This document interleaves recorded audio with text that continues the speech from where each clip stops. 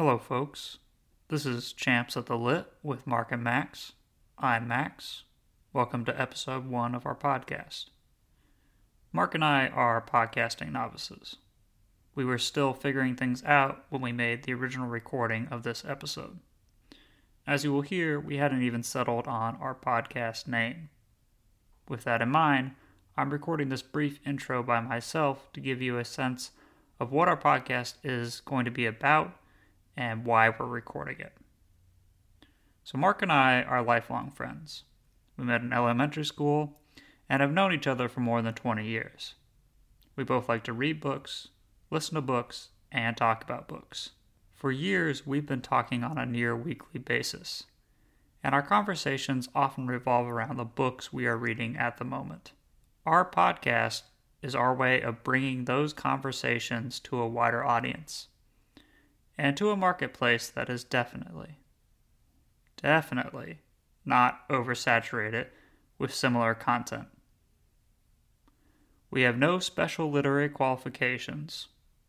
I'm a high school and college dropout. Mark at least is an Ivy League grad, so I guess he has some intelligence. But I'm just a schmuck who likes to read. Each episode of our podcast will focus on a single book that we've both read. We'll be shifting between fiction and non-fiction.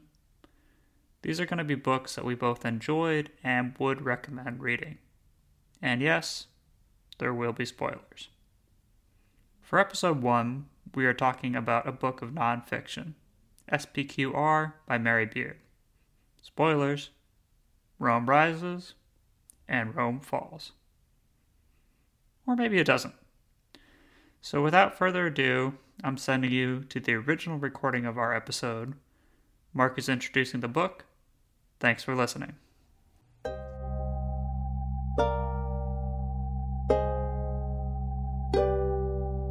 Welcome to the tentatively titled Time Murder Podcast with Max and Mark.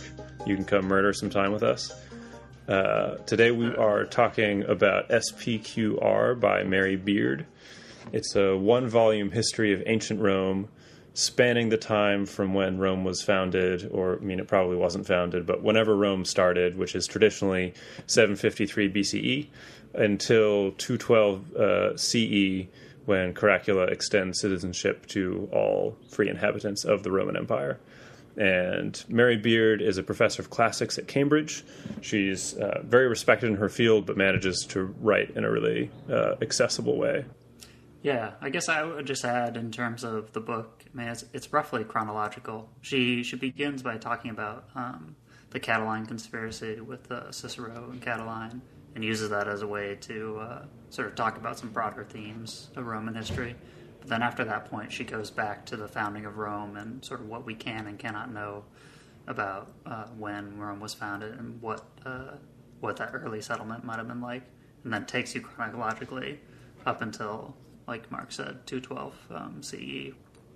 Yeah, so she calls it it's roughly the first millennium of the Roman Empire, and it is interesting in that it starts with, sort of kings, and then gets to the Republic, and then turns into an empire, and then you get emperors. Becomes autocratic. I guess also another thing about the way she frames the book is she makes a point of that it's a book about the rise of Rome, not the fall.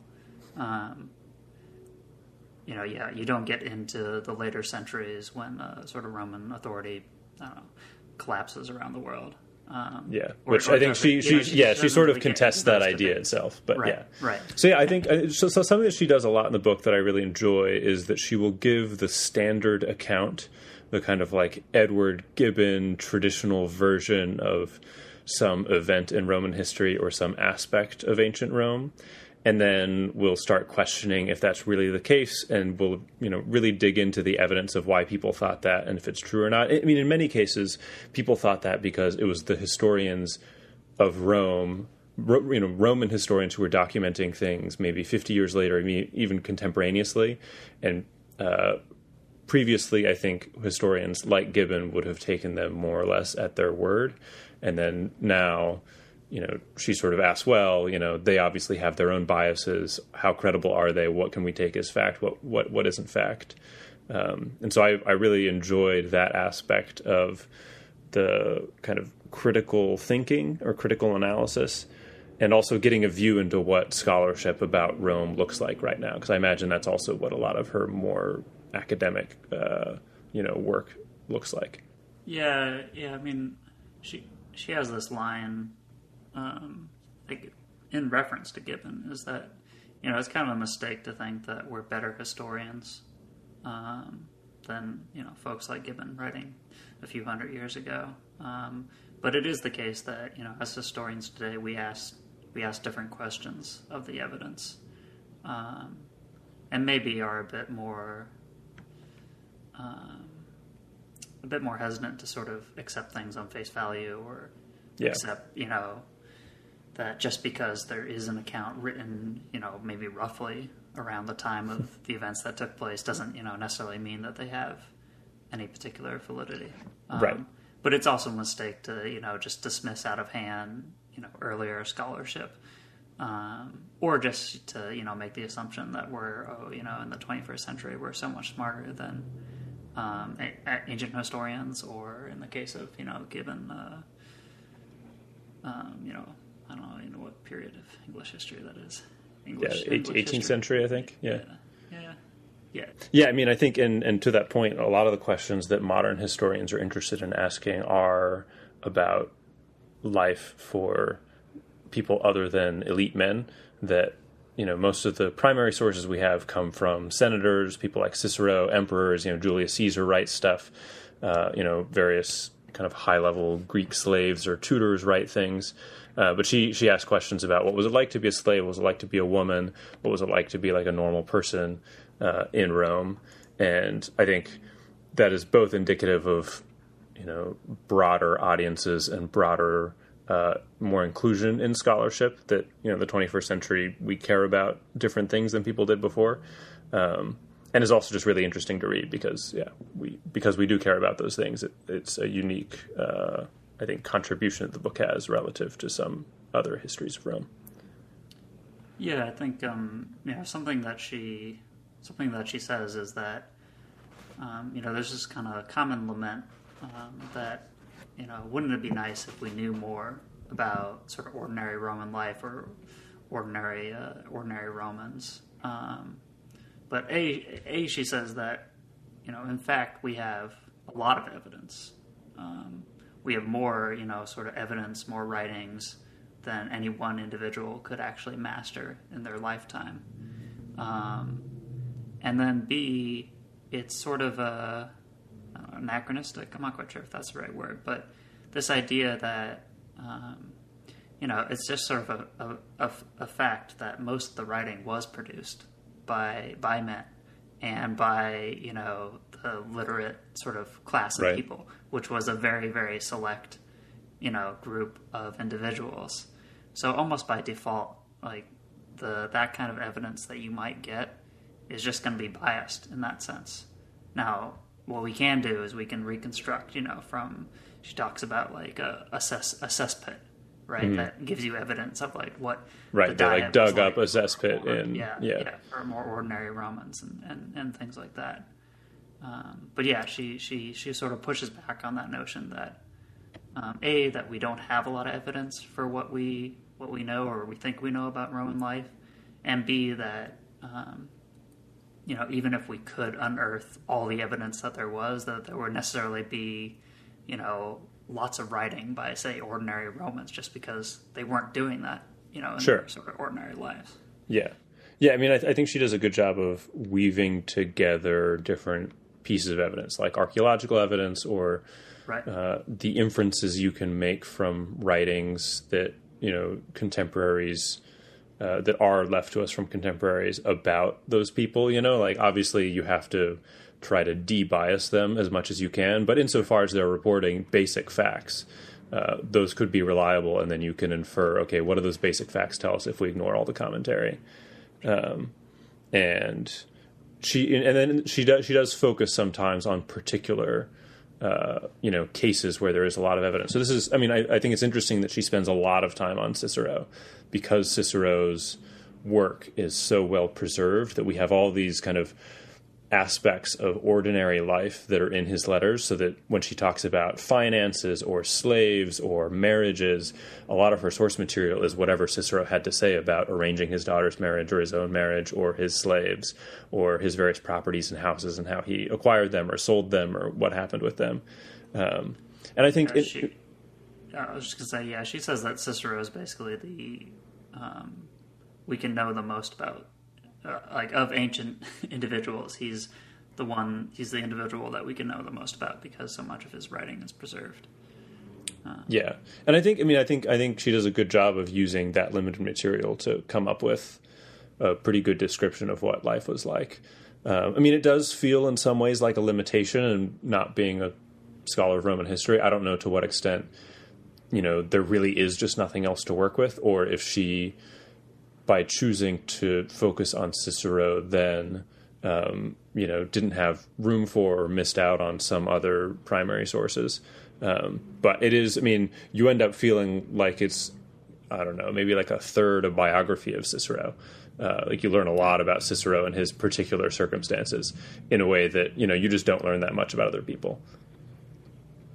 Yeah, that's true. Yeah, that could be a potential critique of her book. Yeah, so I think, on that point of Roman exceptionalism, they obviously are exceptional insofar as they conquered the known world, and some other society did not do that. And I think her argument is that they are not, it's not because they were, stronger or tougher or whatever it was.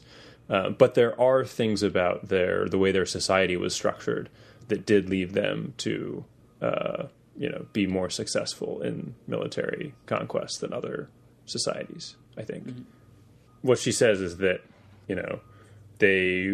when they conquered new peoples, they required them to provide conscripts. Like, they didn't, at least initially, they didn't have a lot of onerous taxation. The main thing was, okay, we've conquered you, now you have to supply our army. And so that gave them just access to bodies in a way that other societies didn't. And she says at this point in time, more or less, who wins the battle is just who has the bigger army, which I think a lot of cases is essentially true. There's only so much clever strategy you can use to overcome overwhelming odds. Right. Particularly at that sort of point in military history.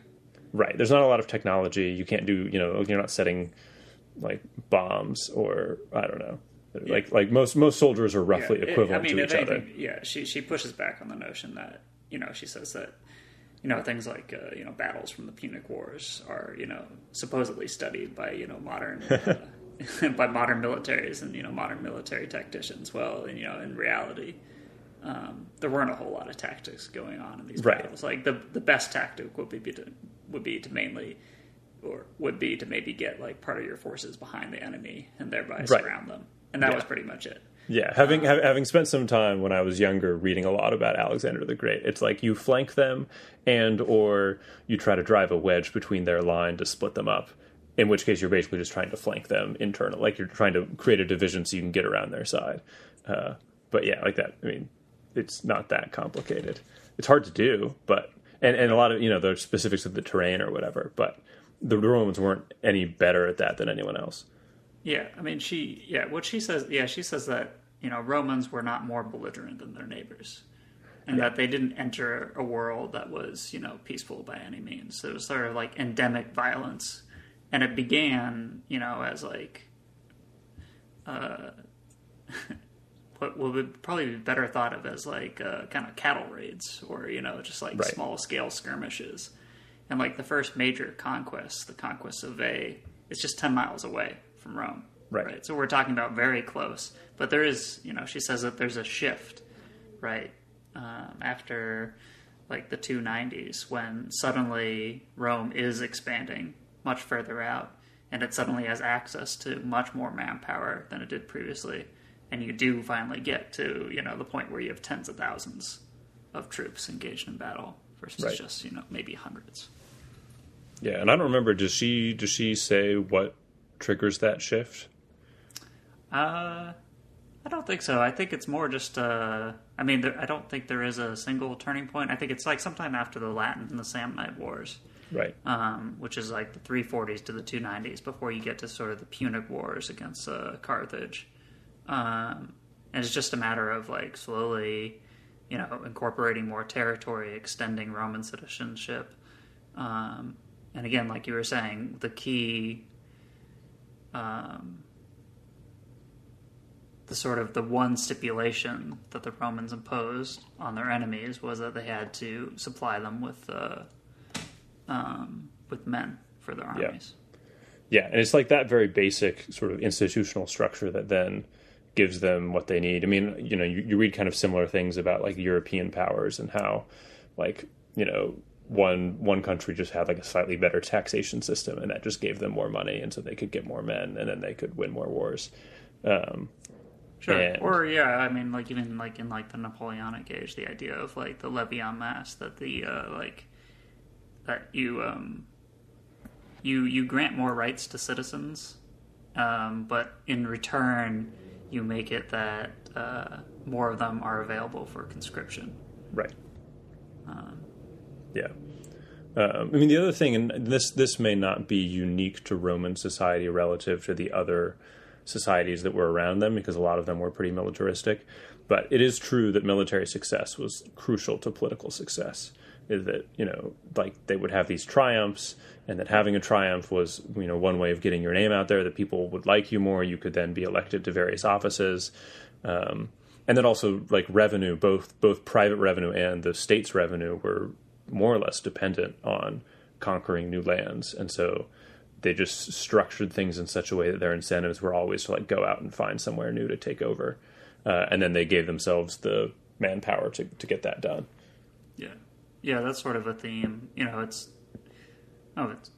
funny, but, it's interesting that you have this republic, right? And, it's super belligerent, because the sort of one of the keys to being a successful politician, or to being successful in politics in ancient Rome, was to be a military leader of some sort, to have a conquest.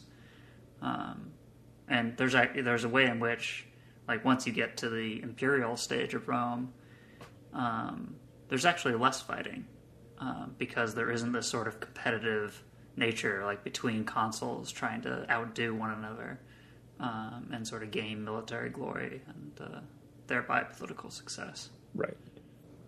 Yeah, I mean, so we talked a little bit about like the citizenship, but that's one of the most important aspects of how they incorporate new peoples. And it's interesting that, I mean, she talks a lot about how the kind of founding stories of Romulus and Remus or of Aeneas, which are contradictory, are like, almost certainly not true. That she talks at length about how those founding myths are important and tell us things about what Romans cared about. Sure. Yeah, and the fact that Romans continually debated, their sort of founding myths, and like kept on retelling them and arguing over them and what they meant. Yeah, one of the most interesting bits there that I think surprised me was that they still had like Romulus's supposedly old house in the Forum that you could go visit, right. Yeah. Which feels like such a modern idea, that it's you like a very kitschy kind of like, oh yeah, like go see where George Washington chopped exactly down the cherry tree sort of yeah thing. It's like Abraham Lincoln's log cabin is still there, right. And like, okay, like we all know it's not really his log cabin, right? If you think about it, but like it's still a place you think about and go to, and that like represents something important for the country. So supposedly Romulus founded Rome. He wanted to make a city, and the way he got people to come to make a city with him was by offering citizenship to anybody. And so supposedly the first set of people that showed up were all kind of like vagabonds and, sort of outcasts from other societies, thieves and whatever else. Yeah, and there are later Romans that sort of send up the sort of pretensions of the Roman nobility, because, their argument is that, well, if you take our founding myth seriously, we all just came from, cattle thieves and right, having sort of refuse of the world. Having like really ancient lineage in Rome like can't be that good of a thing. Like right. Better to have come from Greece and like be descended from like, I don't know, whatever else. But I mean, I think this is another way in which Rome is exceptional, is their willingness to grant citizenship to other people. And I think that enabled them to have a sustainable empire, that you conquer people, but then you grant them citizenship. And in a way it felt a lot, I mean, it reminds me of the United States, right? That one of our kind of unique characteristics is that it's a place where you can come and it's not that hard to get citizenship. And being American isn't really about being born here or being any particular ethnicity, in the same way that, like being Danish generally means you're like ethnically Danish and from Denmark. I think that's less true as immigration increases in some of those countries as well. But that's kind of the premise of the United States. Yeah. Say if you compare it to a very homogeneous society like Japan, for example, where they have basically, it's almost impossible to become a sort of naturalized citizen. Right. Right. Although, I guess in a similar way, it's easy to make it a bit too simplistic that, like, okay, one of Rome's great strengths was that they were continually extending citizenship, first to the Latins, then to the Gauls, then, on and on and on. And likewise, you could sort of tell the same story about the United States, extending citizenship to the Irish, and then on and on and on. But then you also have, periods of time, like in, the United States history, where we were excluding, populations, the Chinese, for example. And in a similar sort of way, I think, it was never sort of that simple that Roman citizenship was automatically granted to all the peoples they conquered. Like, one of the points of contention in, like, the social wars, for example, where, there's sort of a question over whether the Latins were fighting because they wanted full citizenship or because they didn't want full citizenship. Right. And then even... Right, because citizenship came with these responsibilities to then, provide conscripts and pay taxes and whatever else.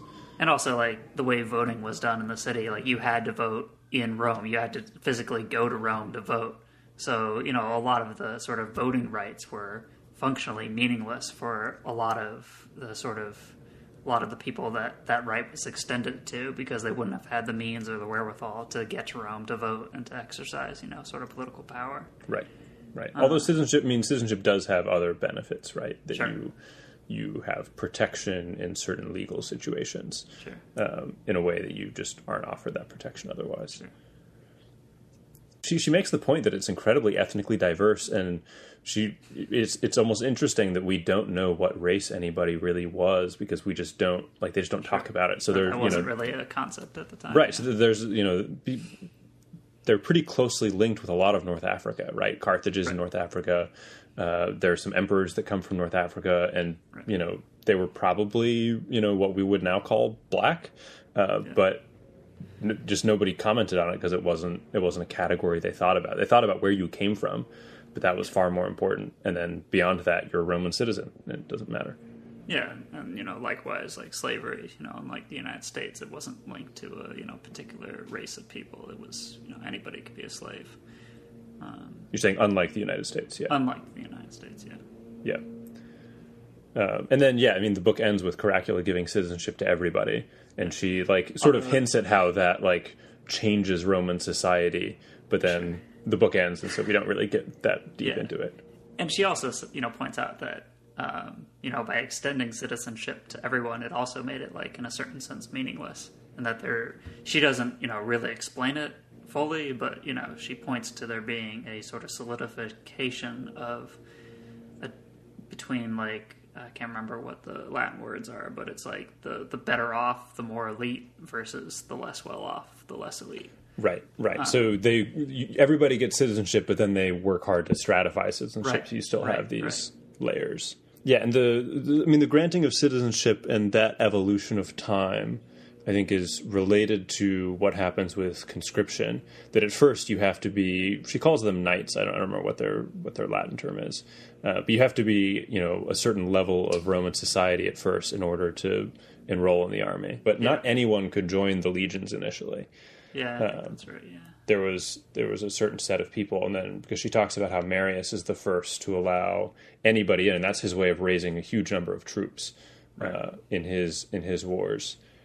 So when he offers anyone the ability to enroll in the army, it gets him a larger army, but it also makes those people dependent on their leaders because they're not independently wealthy anymore. And so they rely on whoever's leading their army to, get them enough money to live the rest of their lives after they retire.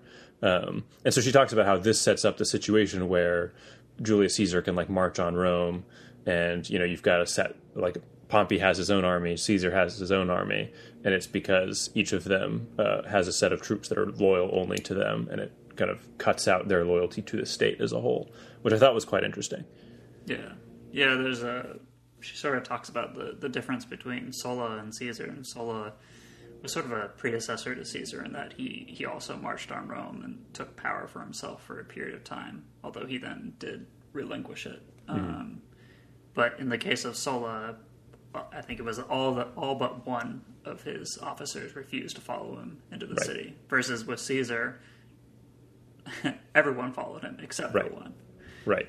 Yeah, there's this sense of, there's this loyalty that they build up. And I imagine there might be some other aspects to that loyalty, but it makes sense that the primary driver could be that this guy is responsible for your well-being, and it is his success that determines your success in the short term and the long term. And so you become pretty committed. And so if he, becomes emperor of Rome, that would be a great thing for you. Right. And then it's interesting that this ends as well, that, probably because this dynamic became apparent, the Emperor Augustus creates a public pension for all soldiers. So then the state is supplying their, means for living at the end of their lives, and they no longer need to support any particular leader. I mean, if anything, they might be disincentivized because they would lose their pension if they fought against the state and didn't win. Yeah, I think it also goes along with the sort of the end of the end of triumphs and the end of sort of consuls competing with each other for military valor. Yeah, well, it's interesting. It started to feel like the rise of the emperors it felt like there was an absence of any kind of executive function, and obviously this is a very modern notion of government, but except for the consuls. Yeah. And there are like periods in Roman history where they're voted like basically sole power to do whatever they need to do. If they're in a war, right, you give them a dictatorship. Yeah. But it's still like not clear to me like how sort of minor laws are enforced. I mean, she talks about how Rome has ballooned to this gigantic metropolis and it does not have a police force. There is no one, there's no fire department, right? Like if fires happen, she's like, you just kind of like. Basically, you like destroy the houses next to the one that's burning so that it doesn't spread, and that's just like kind of you and your neighbors doing that. And so there's a way in which, and she does talk about this explicitly as well, that it seems like Rome outgrows its institutions. That it had these republican institutions that were pretty effective for like a mid-sized country, but it just keeps expanding and keeps taking over territory, and they're no longer able to function and govern things at that level.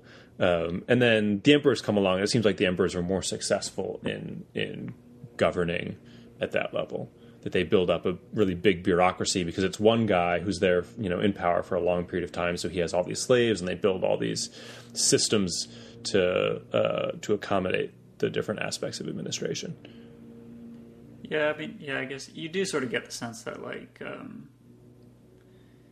don't know, a problem, but one of the issues in like the Republic, the period of the Republic for like the sort of colonial administration was that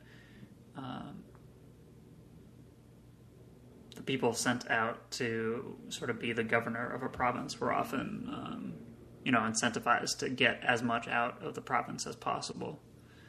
And that seems to be, somewhat less of a problem when you reach the imperial period, and there's sort of more like you said, more of a built-up bureaucracy and sort of more direct contact between the governors and the emperor, like between Pliny, is it Pliny? I think it's Pliny and Tiberius, maybe. Yeah, and I think because there's one guy who the buck stops with him in a way that just wasn't true before, and so he provides oversight.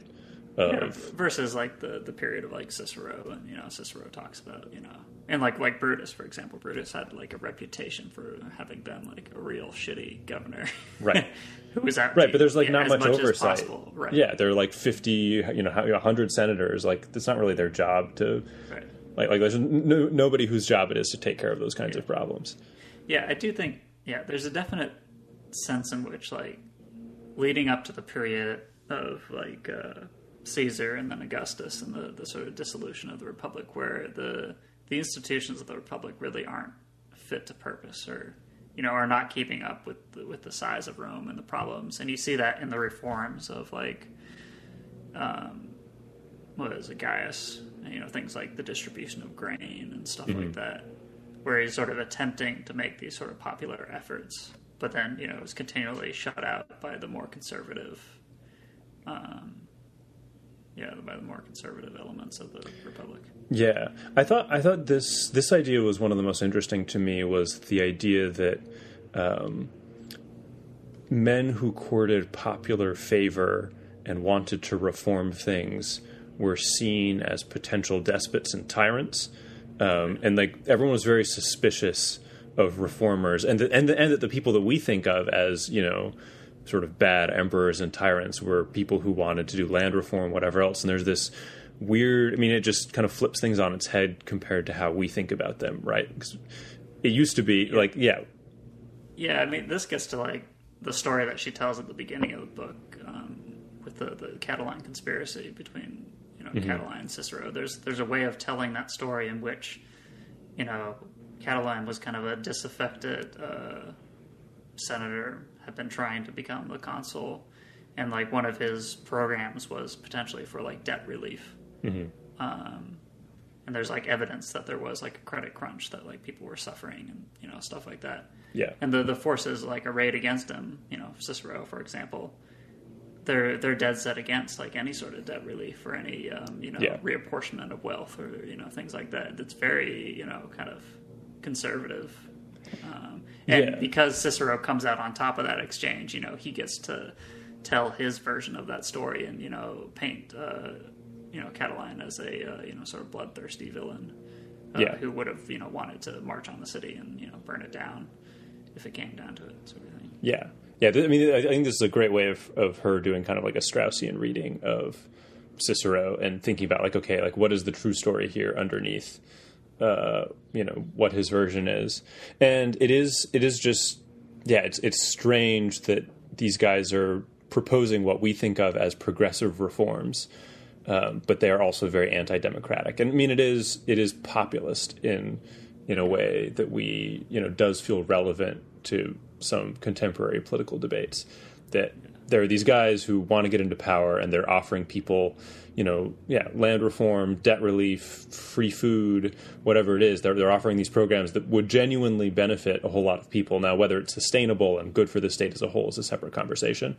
But they're offering to help people out in exchange for getting power. And the dominant narrative from Rome is that, like, that's a bad thing, and that, like, destroyed the Republic, and these guys are bad. And we should have kept the people down and kept our Republican institutions. Sure. Yeah, the other thing that's interesting is how she talks about how the reformers never position themselves as reformers. They do want to institute land reform or debt relief, but they will always rhetorically position it as a return to something prior. They would say, 300 years ago, or in the original version of Rome, we used to do this thing and we've gotten away from that and we need to get back to that. And the way to do that is through this land reform or debt relief or whatever it is. But they claim to be kind of reviving old principles. So it's like both of them are trying to be conservative because that is the only acceptable position. The debate is just about who's sort of more authentically Roman as opposed to, like, who is, I don't know. I mean, modern debates are often almost couched in different terms about, you know, change is good and which direction should we change. So the final, like, point on, like, despotic emperors and institutions is that she tries to make a really big point of not focusing on individual emperors. There's this classic version of Roman history that's like, Caligula was this crazy guy. You wouldn't believe all the stuff he did. And, like, Nero, he, like, tried to do this and did that, and, like, incest and torturing people and whatever it is. Yeah, I mean, the way she tells it is a lot of it goes back to Gibbon's sort of rise and fall of Rome, and the way in which he sort of painted in broad strokes that, you had these good emperors and you had these bad emperors, you know, sort of deal. Yeah, and I think even before that, one of the dominant forms of writing history in ancient Rome was to write biographies, right? That was, people would compile these biographies of emperors or of famous people or whatever it was. And so there was a lot of focus on the personal lives of the guy at the top. And things like Plutarch's Lives, which were like a comparison between like a figure from ancient Greece, a figure from ancient Rome. There's just like all this emphasis. And I think, part of it is that it's just entertaining. Like, it's interesting to read about these crazy guys doing crazy things. And her point is that, maybe it's like, a little, I don't know what the right word is. It's not quite voyeuristic, but like we're getting caught up in the entertainment and missing the point. But then also, it is just wrong about how important these individual emperors are. And she says to the average Roman, whether you were, living under one emperor or another emperor, it didn't really make a difference. What made more of a difference was how the institutions were set up and how they were run, because there was more continuity and similarity between them than there was differences. And like whether they were sleeping with particular people or wanted to make a horse consul or like whatever it was, like didn't generally have a major impact on the empire. Yeah. Like you said, her statement about that is that the qualities and the characteristics of individual emperors did not matter much to the individual inhabitants of the empire. And again, she points out the ways in which, she takes two emperors, Gaius, Caligula, and Nero, as like examples of, these are usually thought of as being really bad emperors. Mm-hmm. But, in the case of Caligula, she says that, one of the reasons we think of him as being a bad emperor is because he was vilified by his successor, Claudius. Right. And that, there's a question of, she says, Gaius may have been assassinated because he was a monster, but it is equally possible that he was made into a monster because he was assassinated. Yeah, she points out this interesting pattern where all the emperors who were really bad, like Caligula, get assassinated. Right. And then all the good emperors die in their beds. Right, which, there are two explanations there. One is that, like, of course, all the bad guys were so bad we had to get rid of them. But, like, the alternative explanation is, like, well, all the bad guys had people, like, clearly had enemies. And so they could have been just normal guys, and their enemies then, retrospectively make them out to be as terrible as possible. And, a lot of what they did does seem so outlandish that it seems reasonable to say that it was exaggerated. Yeah. I think that's something that I do just in general like about her telling of Roman history. Because, I think it would be easy to sort of get bogged down into the individual details of, like, there's, like, 14 emperors that rule for, like, about the first 200 years of the empire, in that sort of what's thought of as being the sort of more stable period of the empire. But yeah, I think it's probably true that, for an individual Roman, it just didn't matter that much who was emperor to your sort of daily life. Yeah, and it makes me think how true this is for our own time, that, there's a lot of focus on whoever's in charge at the very top of a particular organization or a country. Sure. And we, sort of define eras as like, oh, this was during Bush, like during Obama, like this is what happened. When really there are a whole bunch of other players that are influencing things, and what matters more is probably the like institutional structure of things.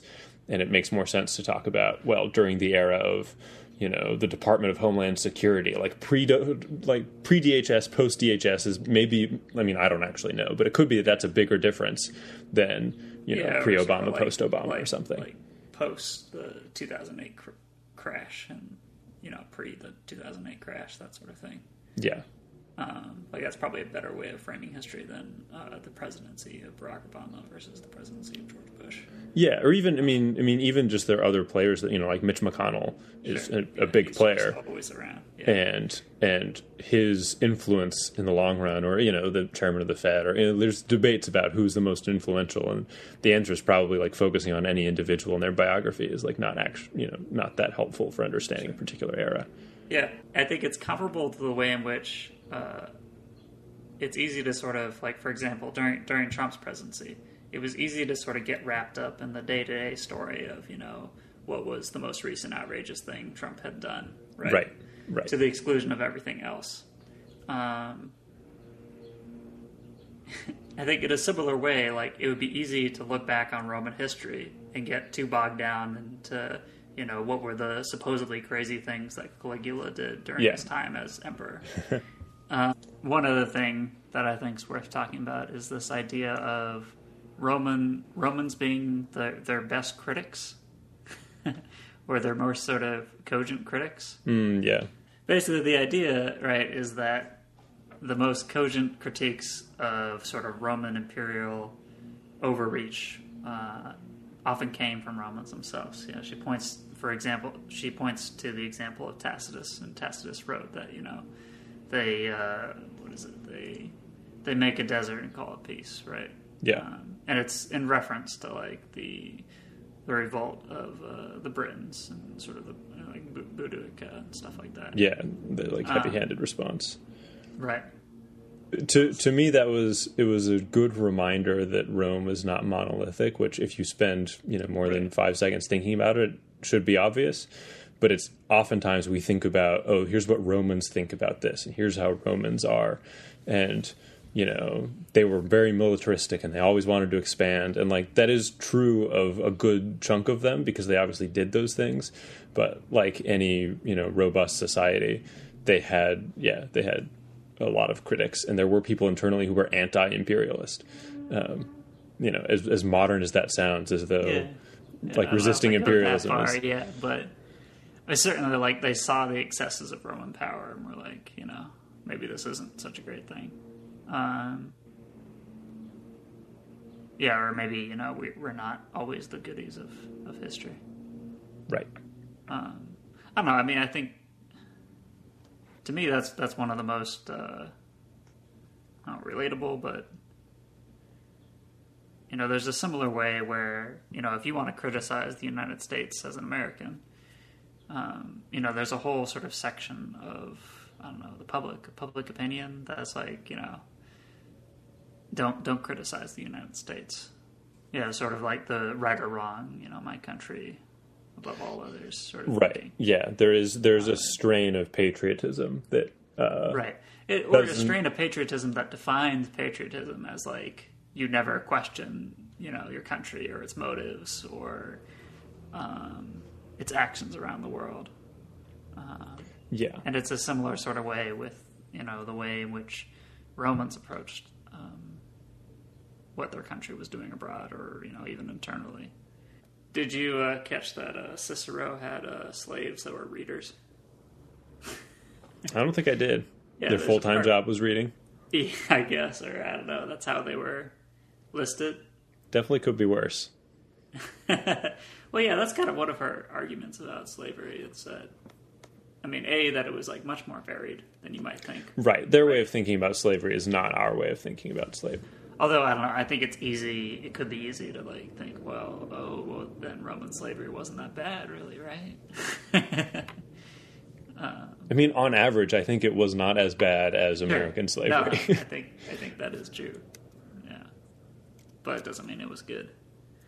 Yeah. And also, she doesn't spend a lot of time, discussing, what was slavery like if you were in a freaking, silver mine in Spain or something. Yeah, she, talks about it briefly, but, right.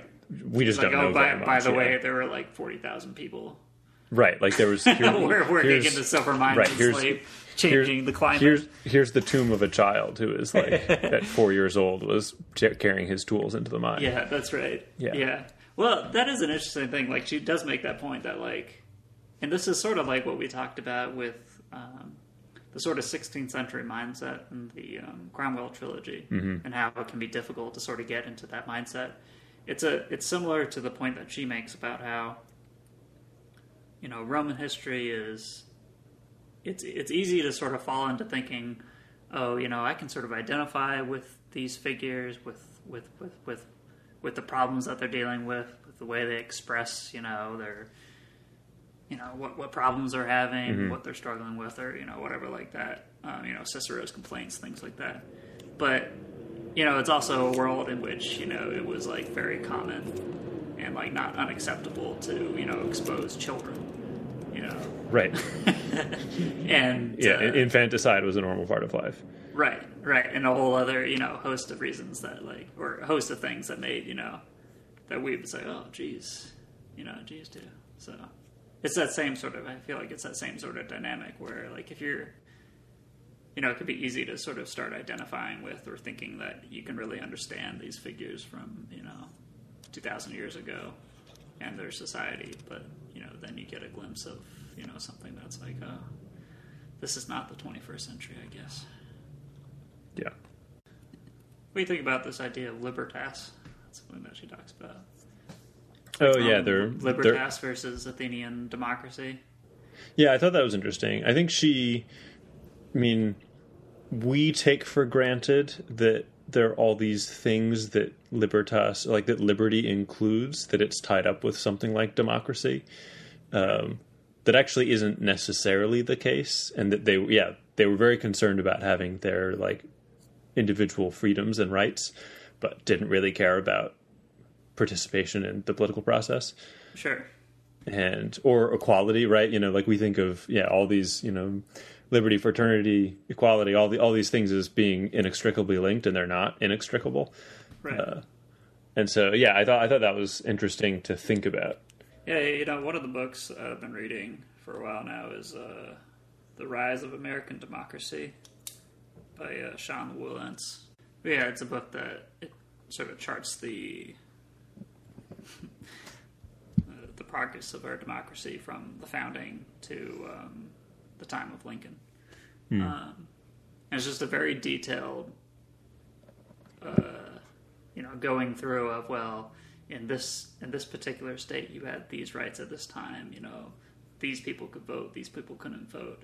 And the whole story is like, gradually those rights expand and expand and expand until, like, by the time of the Civil War, basically all, it's still restricted. Voting, for example, is still restricted, obviously, to white males, but, there are no, like, property qualifications and things like that. Right. I haven't actually gotten to that point in the book, but there's, like, there's a lot of, like, very individual minutiae, right, going by state, like, this is the way that Connecticut approached expanding the vote versus New York versus, South Carolina.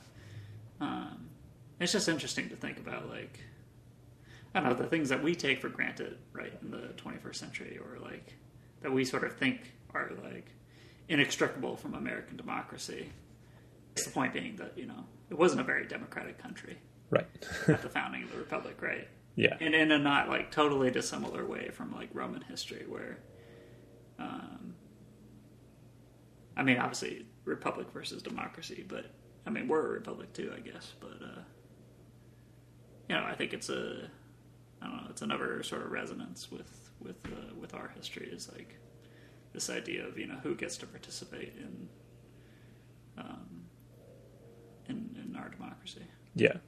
Yeah, and I think, thinking also about how we try to project our values to other countries, it's hard for us to grasp sometimes that, like, when we want to advocate for particular things, like, that's not what everybody wants. One of the things that's striking is that, reading about Russia, that a lot of the people there seem to not care that much about their level of participation in the political process, and to some degree even their political rights.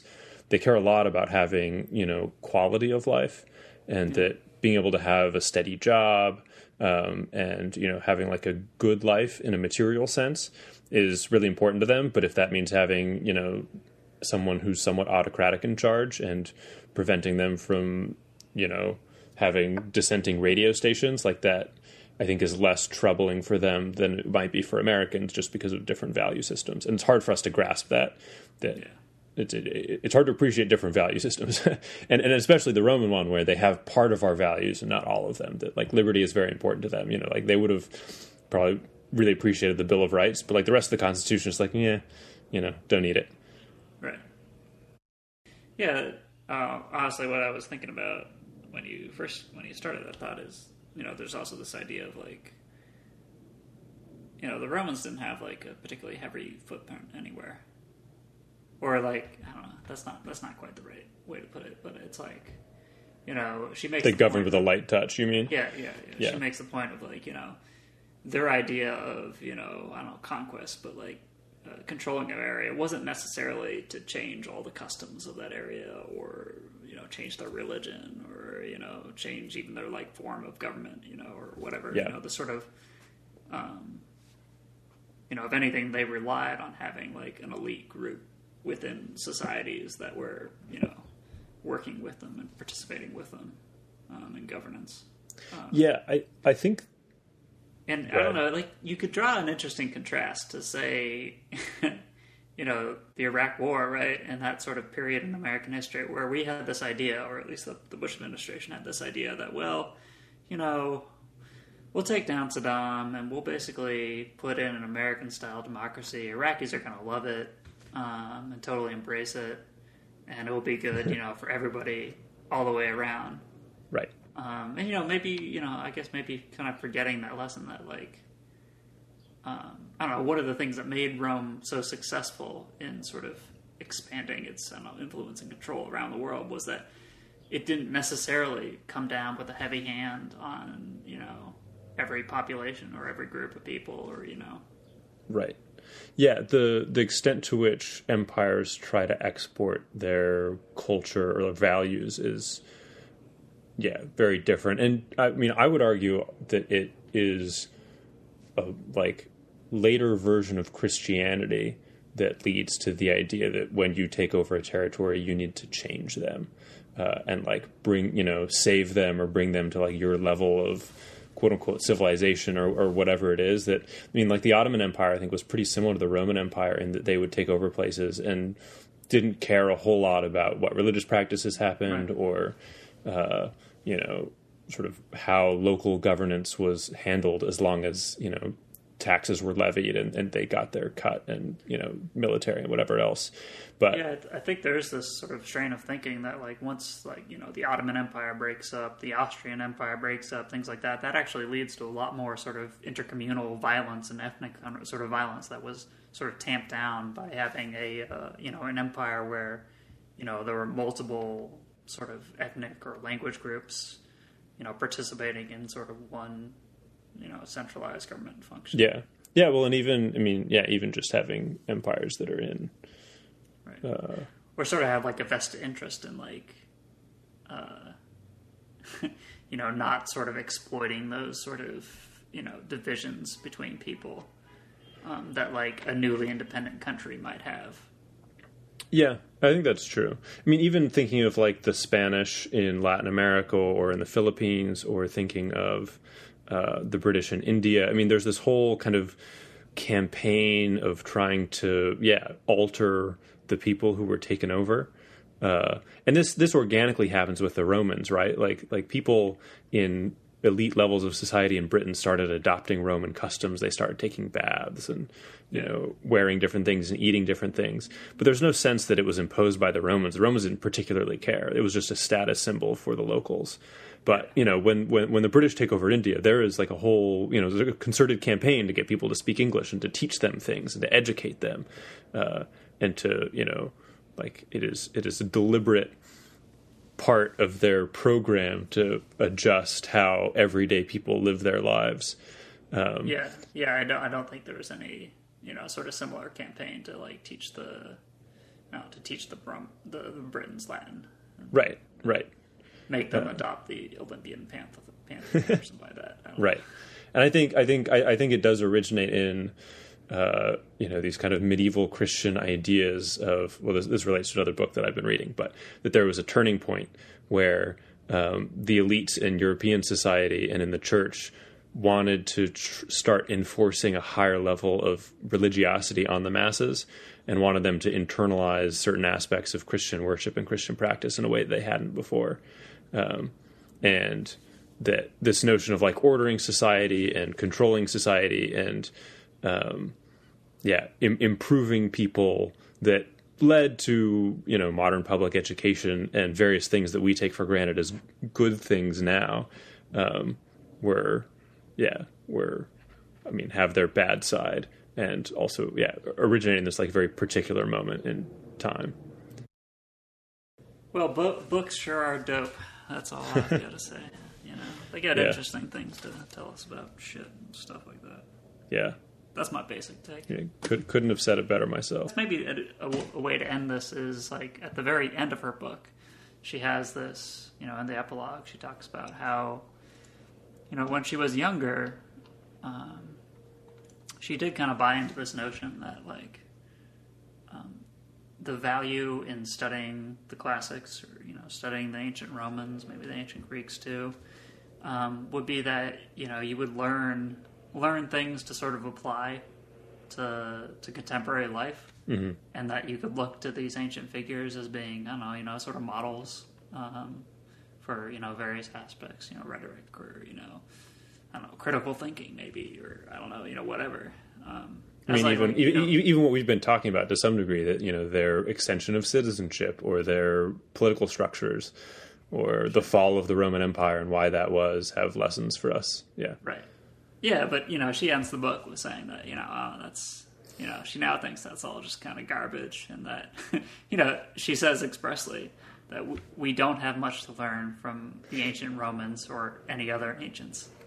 I think her argument is that the value in studying, ancient Rome and maybe some other ancient societies, can be that, they can help you sort of understand aspects of contemporary life better, or to think more deeply about them.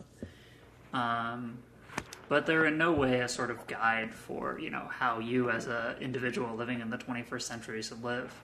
And there basically are no, like, I don't know, ancient Roman role models that, you should seek to emulate. Which is, I think, sort of the way in which, Roman history, or, classical history or classical thought was kind of taught. And, going back to Gibbon, he had this idea that, well, it sure would have been nice to have lived, during the reign of the good empires, because that was really the dopest time upon earth. Yeah. Yeah. So, her I think her part of her project is to sort of get us to get away from that sort of thinking. Yeah, and instead, I mean, what she says is, I'm more and more convinced that we have an enormous amount to learn, as much about ourselves as about the past, by engaging with the history of Romans, their poetry and prose, their controversies and arguments. That, yeah, we can't learn things directly. We can't say, oh, like, they did this, ergo we should do that, or we should not do that. But that by engaging with them and thinking about them, we can reflect on our own ways of conceptualizing some of these same things that they grappled with. And that, yeah, thinking about them in different contexts can give us new perspectives that can be helpful. Yeah. So overall, I think great book. I would definitely recommend. It was, I mean, like, I think it can be challenging to find books that in a single volume cover a good chunk of history. And this is good in that it's not gigantic, but you can read it and really get a sense for Rome, and feel like you've learned a lot about the history and the nature of Rome and its significance. All right. Yeah, watch us. We'll only have like 40 minutes of this recording. Oh my gosh. That'd be pretty cool. Unacceptable.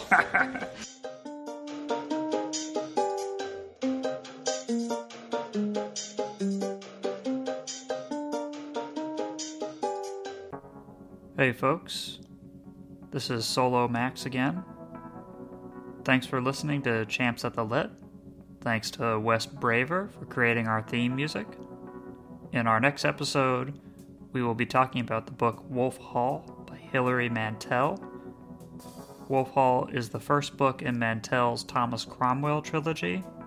It's about the court of King Henry VIII and Cromwell's rise to be Henry's principal advisor. Please join us for that discussion, and thanks again for listening.